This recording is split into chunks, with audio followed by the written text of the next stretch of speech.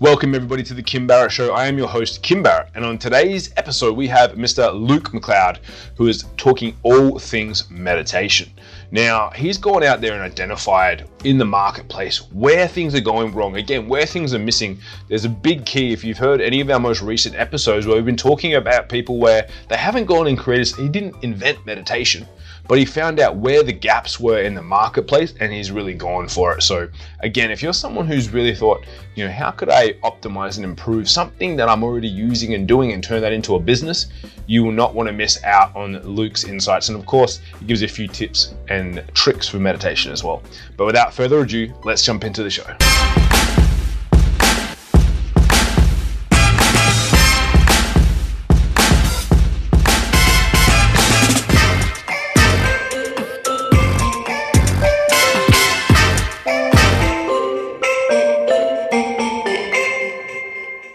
Luke, thank you so much for joining us today. Really appreciate you making the time.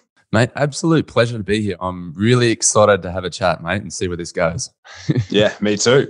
I always like to ask one question, which is the same every time at the start of the podcast, which is, if I met you at a party and we're chatting and I was like, Luke, what is it that you actually do? What's your go-to answer? The very short response is that I'm a meditation teacher, which often actually leads to quite a curious face response because they're like, oh, really? You don't look like a meditation teacher. So that usually is quickly followed with probably about a 5 to 10 minute dialogue of why I'm a meditation teacher, what that involves, and how it kind of came about. So that's the very short, condensed title response that I go with, meditation teacher. I love it. And seeing that there's a big wave behind you, do you do any surfing, and does that form part of your meditation at all? Well, I grew up on the coast, up a little country town in Newcastle in the mid-north coast. So there's pretty much two things you either did if you grew up in Newcastle. One of them was surfing and the other one was playing rugby league. Now, I'm quite a tall, pretty skinny guy. So every time I played rugby league, I used to just get snapped. So I chose the other option and surf. So growing up, surfing was a big part of my life. And that is a bit of a reminder for me. I'd like to go a little bit more now, but unfortunately, as you get older, as I'm sure you can relate, you don't have the amount of leisure time as what you would like. So I try to get out now and then, but yeah, it's not as much as I'd like, but it's still a very big part of my life. And I love the getting in the ocean when I can. Yeah, love that. So tell us then a bit about the meditation side of things, because obviously when people, as you said, like you don't look like a Swami guru from the Himalayas here teaching meditation. So how did you first get into it, and what did you get, like why did you get into it? Because I know a lot of people do meditation and normally there's kind of a reason for it. Might be, performance, might be just to ground yourself or something like that. Tell us a bit of your background on that side. Well, it's a really good question because, and particularly I think for this podcast and your listeners, it's because the original reason why I was attracted to meditation, I think it was quite different to why most people get into it. I think most people get attracted to it for some type of deeper calling to try and find some answers, or maybe deal even with some emotional problems that they're struggling with, whether that might be anxiety or stress and something along those lines, which meditation is obviously great for those things. But for me at the time, which was probably about just over 11 years ago now, I actually remember reading an article in a business publication. I think it was the Harvard Business Review. And they did a study on really successful people in different fields, whether that was actual business or sporting and different creative fields. And one of the most common habits that they found or characteristics that they found throughout everyone was that they meditated. And I just found that fascinating because at the time, I actually thought that meditation was for hippies that lived in Byron Bay and, had a pet goat. But, I was looking at people like, they were saying like the likes of Steve Jobs, Muhammad Ali, like these icons within different fields, they all meditated. So I was like, wow, okay, if these guys are meditating, this is something I need to give it a go. And so I gave it a go, and I did find it really did help me out with my work. I felt like I was more focused throughout the day. I wasn't procrastinating as much. I felt clearer and more confident in the decisions that I was making within work. So it really kind of started off as almost a tool for work. And then it wasn't until probably about 5 years into the practice where I would use it regularly as that sort of tool to help me with work, where a series of things in my life kind of broke down. A business venture that I was involved in went south. A few other things in my personal life really kind of all broke down in a very short period of time. Like literally within 3 months, I just felt like my whole life was just kind of concaving inwards. And that's when I really turned to the practice, and it kind of opened me up to a lot more of the deeper, probably more emotional aspects that often get spoken about with meditation. That's also when I went to India and then really threw myself into the study and the teachings and the learnings, the culture of where it kind of comes from. And when I came back from that, I was just like, I've got to do more with this. And that's when I went in to start teaching it. And it's kind of led me now to where I am and what I do. Especially when it comes to meditation, it's always interesting to hear how people and why they get into it and whatnot as well. Because I know a lot of people, they go, look, I know that it's important. And I hear all these successful people say that they do it, but then they're like, I still don't know how to get into it properly, because they're like, cool, I put on a meditation video from YouTube and I listen and I get distracted and it's like, it doesn't work for me. So being that you're obviously someone who was in business looking for originally for performance and then coming to now teaching it, what are some of the common misconceptions that you see about the way that people meditate? Because some people might be listening and going, all right, I've got to light some candles, sit in a dark room on a special mat and, and just, I'm going to start levitating. What are some of the misconceptions that you see around it for people so that we can kind of eradicate those for everyone listening so that they can understand how they can get into it? A really good question, and something that I'm really passionate about talking about, because personal mission of mine is to try to normalize meditation a bit more. And one thing which I've found is it hasn't quite caught up with Western culture. And in some ways, I think that's a good thing, because you obviously want to give respect and credit to traditional practices. But I also think that it can be confusing and also intimidating, and can also have those sort of connotations with it, whether that might be religious or that woo-woo sort of element to it. So I really do try to kind of take all the good bits, the tradition, but kind of also integrate in a lot more ways on how it can be used in today's sort of Western culture. So don't get me wrong though, when I first started out, I was sucked into that same sort of perception, of going somewhere and sitting on a rock and sitting cross-legged and touching your index fingers with your thumbs. And I was just like, yeah, okay, but nah, this isn't working. So I did try that. And then just through my own journey, it really kind of opened me more up to what it's all about. It really is an exercise. It's just kind of like fitness or eating well or getting enough sleep. I see it as just an essential habit or exercise that anyone and everyone should do to actually just live a healthy, good, strong life. So that's the first and foremost thing. That's the most simple way that I look at it. It's very universal if you look at it like that. And then secondly, we can start to get into breaking down a lot of the misconceptions and the usual challenges that people face, particularly in our times when approaching it.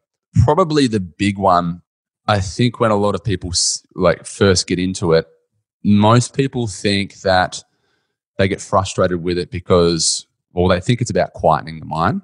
And particularly if you have an active mind, if you're a busy person, you run at that high level, at high frequency of go, go, go, particularly in the business world, even the thought of that almost does one of two things. It either makes you more anxious because you're just like, actually taking a moment to kind of sit and relax, just that in itself freaks me out. The other interesting thing is that it also, a lot of people think that it might take the edge off you. You know what I mean? It actually might kind of bring you down. You might lose that sense of hustle. These are the two sort of big ones, particularly in the corporate business settings, that I often talk about. And the second one is, I like to come back with, when I got into meditation, what I found was that it actually started to help me be more productive and more focused. And as I said, the original reason why I got into it was because people who I really looked up to in that sort of business or sporting field, like Steve Jobs and Muhammad Ali, these guys all meditated. So it was just it's kind of like the tortoise and the hare sort of parable, which I'm sure you're familiar with.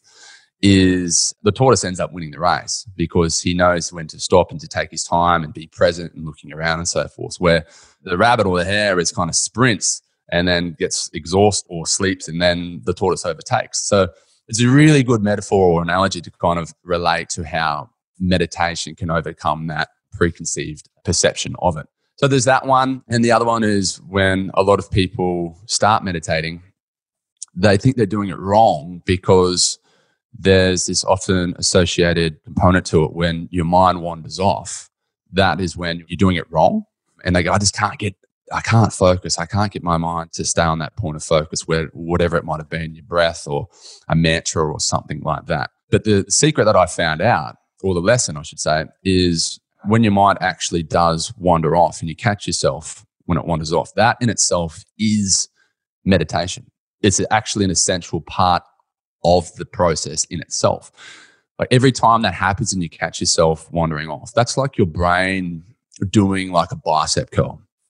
And it's a repetition. And every time you catch yourself, that's your brain getting a little bit more stronger, a little bit more malleable. And what will start to happen is the gap between the wandering off will start to lengthen. All right. And that's just the process of meditation. It's the repetition. It's just like the more reps you do, the bigger and the stronger your muscles will get. It's the same thing with what's going up here in your mind. So that's another really common misconception, which helps a lot of people, particularly when they're starting out, because they go into it and they get frustrated quite quickly, with that sort of like, oh, I can't do it. I just can't focus. And I'm like, no, you're doing it right.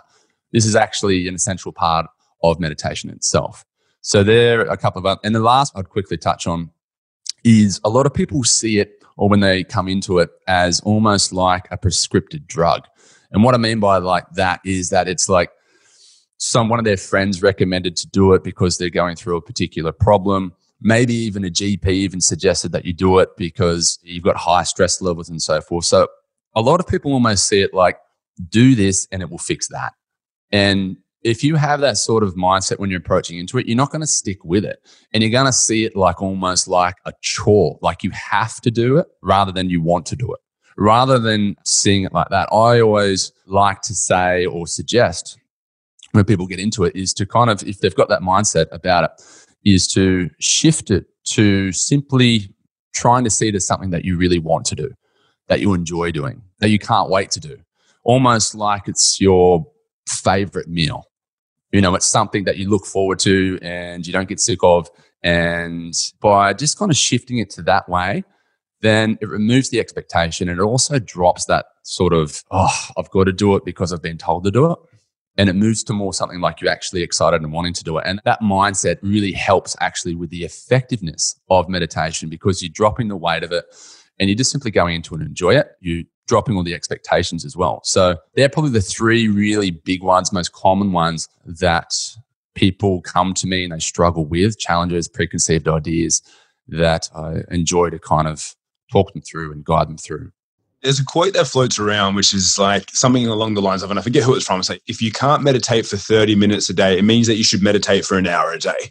Something along the lines where it's like, if you couldn't find the time for 30 minutes, you need to do an hour because you're too busy in life. And I forget who the actual quote is from. Is there, because I know for me, and I think everyone else, when you are busy and you understand that there's benefits to it and whatnot, liking it to go into the gym, is there might be the wrong way to describe it, but a minimum viable dose where you're like, cool, like start with X amount of time, or is it more like a feeling or experience? So if someone's starting out, if they're going, should I shoot for just 5 minutes? Should I shoot for the half an hour? Should I be trying to do an hour? Is there that minimum viable starting time where you can go, cool, if I can do this regularly and then I can kind of build my way up? Is there some sort of way? What's your like approach to that side of things? There's a couple of answers I'll give you on that. The first one is, if people say that, like, what is the ideal time? The usual instant response is any time is a good time to meditate. Any time that you can find to kind of switch off and just take a moment to reset the body and connect with just life itself and what's happening right here, right now is great. So if that's for a minute, 5 minutes, 10 minutes, 20 minutes, however long you've got, amazing. So that's probably the first sort of suggestion that I give.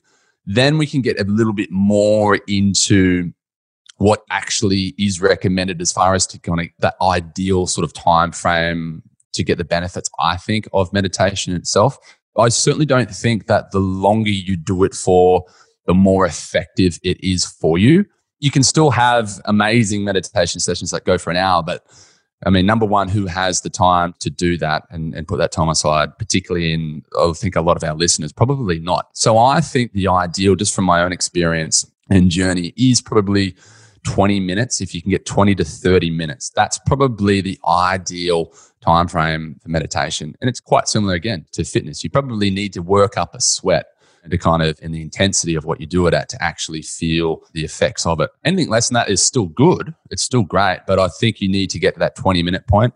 And then probably, I reckon, to 30 minutes is ideal. Anything more than that, and sure, you're still going to kind of really get quite deep into it if you can, progress yourself to that stage. But 20 to 30 minutes is probably, from my experience, the ideal time frame. The quote that you said is an interesting one as well. I think you said it was around, if you can't do it for 30 minutes, do it for an hour, which is a really good quote. And what I mean by that is a lot of people, even when they go into meditation, they might do it for 10 minutes. Thoughts will come in where they'll say, I can't do this, or I'm bored, or this isn't for me. And then they kind of just go, right, that's it. I'm done with this. But one of the things I love to recommend, or even to challenge people, or just to tell them, this is going to happen. You're going to have that thought that comes in, which is going to say this to you. When that does happen, try to then challenge that particular thought rather than just kind of going, oh, that's enough for me. Yep, I'm on with my working day. Analyze that particular thought, that emotion that you're feeling. Whether, say, for example, if it is, I'm bored of this. Now, if that comes in, usually that is a thought which comes in because it's suppressing. That thought is almost like a cover of a suppressed emotional thing that actually needs to come out and get sorted, right? But you're using that as an excuse to not deal with what having this space and that quiet time is bringing up.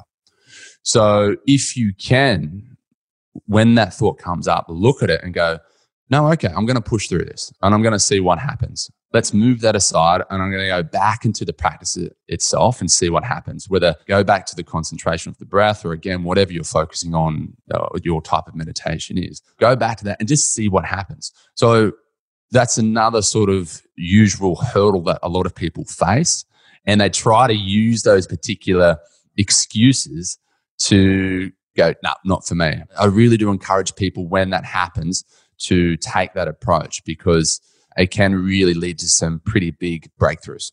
Amazing. That's great. And it's always interesting to hear. And similar to, as you said before, like likening it to a gym, it's like when you try and tell yourself to stop, it normally means you've still got that little bit more that you could push, that you could do. And that kind of opens up the new areas of expectation and what you can actually achieve, which is always interesting. And I'd love to know from your point of view, from the way that you teach, and if we dive into a little bit of the business and the model that you have as well, because people, when you open up meditation, it's like, I could go to India and learn meditation. I could go and download an app and a membership. I can go and listen to YouTube videos. How do you teach it so that it is, obviously you're having great success with your business. How do you teach it so that it is effective? And what sort of methods do you use to do that? Yeah, really good question. And this is the whole reason why I launched Solar Live, the live stream meditation platform, which is what I do right now. What I mean by that is because I found that there was a gap in what was being offered right now within the sort of meditation space. So on one side of the spectrum, you have the meditation apps, which I'm sure you're probably aware of, the big guys like Calm and Headspace and so forth. They're really, really good. Don't get me wrong. They're great, but you need to be quite highly self-motivated to stick with it. Some of the research which they've looked at the apps is that they have a high they spend big on the front end as a lead funnel, get everybody in, but their drop off is really, really quick because yes, they try to do as much as they can to set out notifications to keep people engaged and so forth, but they do lack within that element of support and guidance. So they have quite a sharp drop off. Now, on the other end of the spectrum, you have, say, going to a local yoga or meditation studio or center. Right, you go there and you are going to get that level of support and guidance and throughout your journey and sense of community, which is going to help you to show up. There's class times and so forth. So there's also that level of accountability. The downside of that is that two things. It can be quite costly, right? So, a drop-in class can be $30 just for one class. It's not as convenient, obviously, as the apps. You can carry that wherever you want and do it whenever you want. So there was this sort of gap in the middle that I was like, how can I fill that gap? And brainstorming a few different ideas. And I was like, okay, well, what can I take from both sides and kind of make something in the middle? So Solar Live is live stream meditation classes. So where myself is there and actually delivering the class live. So just like through any type of live stream platform. It has an opportunity for people to book into the class. They can engage with it. They can ask questions. They can also see who else is involved and so forth. So it meets those elements of sort of a studio element.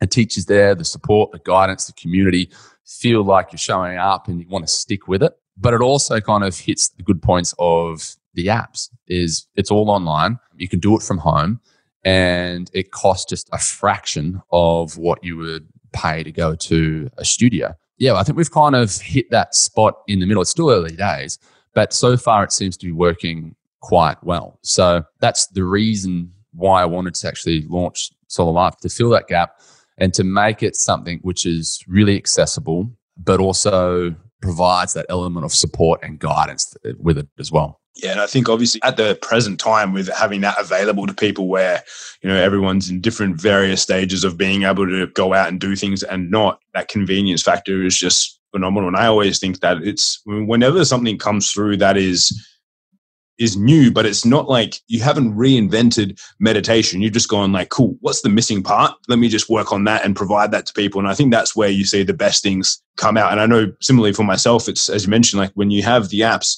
and things like that, I even have like a headset, Muse headset and things like that. But you do have that level of self-motivation to do it and consistently. And even just having that option of booking in, I know even for the gym when I go and book myself in on a Sunday for all my classes coming up, I'm like, cool, I'm committed now. So I'm going to do it.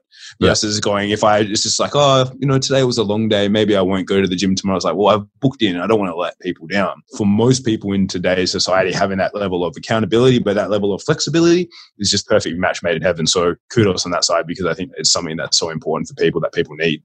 Yeah, thanks, man. It kind of came about just when I first started teaching meditation. I was doing a lot in the corporate sector because that's kind of where I had come from. And I felt actually that's where people needed the most help. I'd left that sort of arena and just gone far out. Everyone's so stressed out in that space. So it just made sense for me to go back there and start there.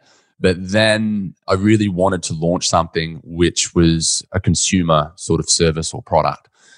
Did some research and found that gap. And I was just like, well, how can I fill it? And that's where Solar Live has come about, and it's going pretty well so far. Yeah, that's great. Now, as we get towards the end of our time here together, I always like to ask the same question every time at the end, which is, what's a question that I didn't ask you that I should have? How can meditation help within a working environment or within a workplace? That would be the one that comes to mind. Do you want me to answer it? Yes, please.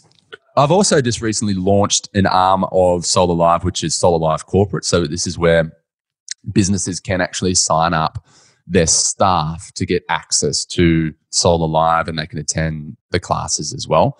And the reason why I did that is because I really do think that mental health or mental well-being, mental health, that actual two words often cops a bad rap. Maybe mental well-being or mental fitness is still a fairly underrated element within working culture. We talk a lot about sales and marketing and lead funnels and operations and finance, which are all very important parts of business.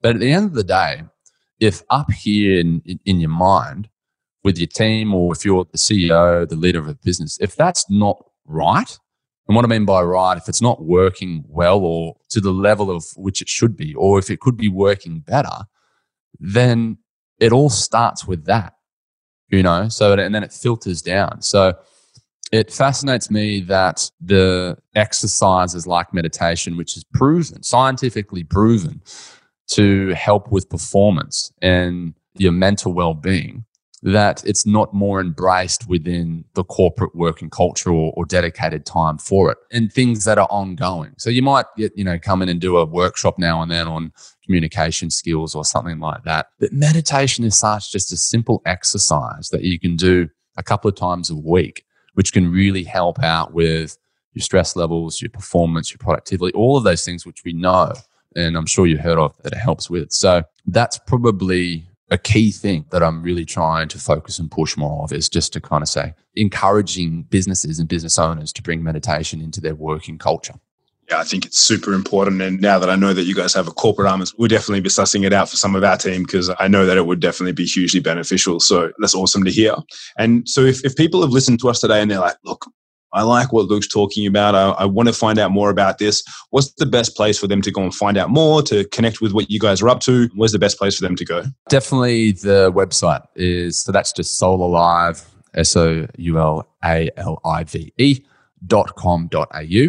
And you can jump on there, and all of our links pretty much to our socials are on there as well. Give you a full rundown on what it's all about. There's a blog element to there. So that would be the first place I'd check out. If you want to go to the socials, you can do that as well. I use my personal one a fair bit as well, just because I think people like to relate to that a little bit more, the person behind the brand. That's just my name, just Luke.McLeod. And then the Soul Alive Instagram account, that's soulalive_official. And I had to make the official there just because Soul Alive was taken.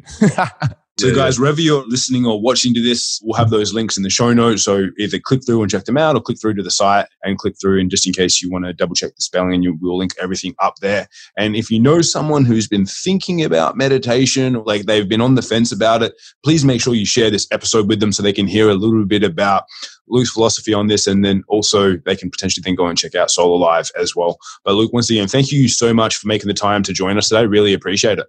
Legend, man. Love the chat. Thank you. Cheers.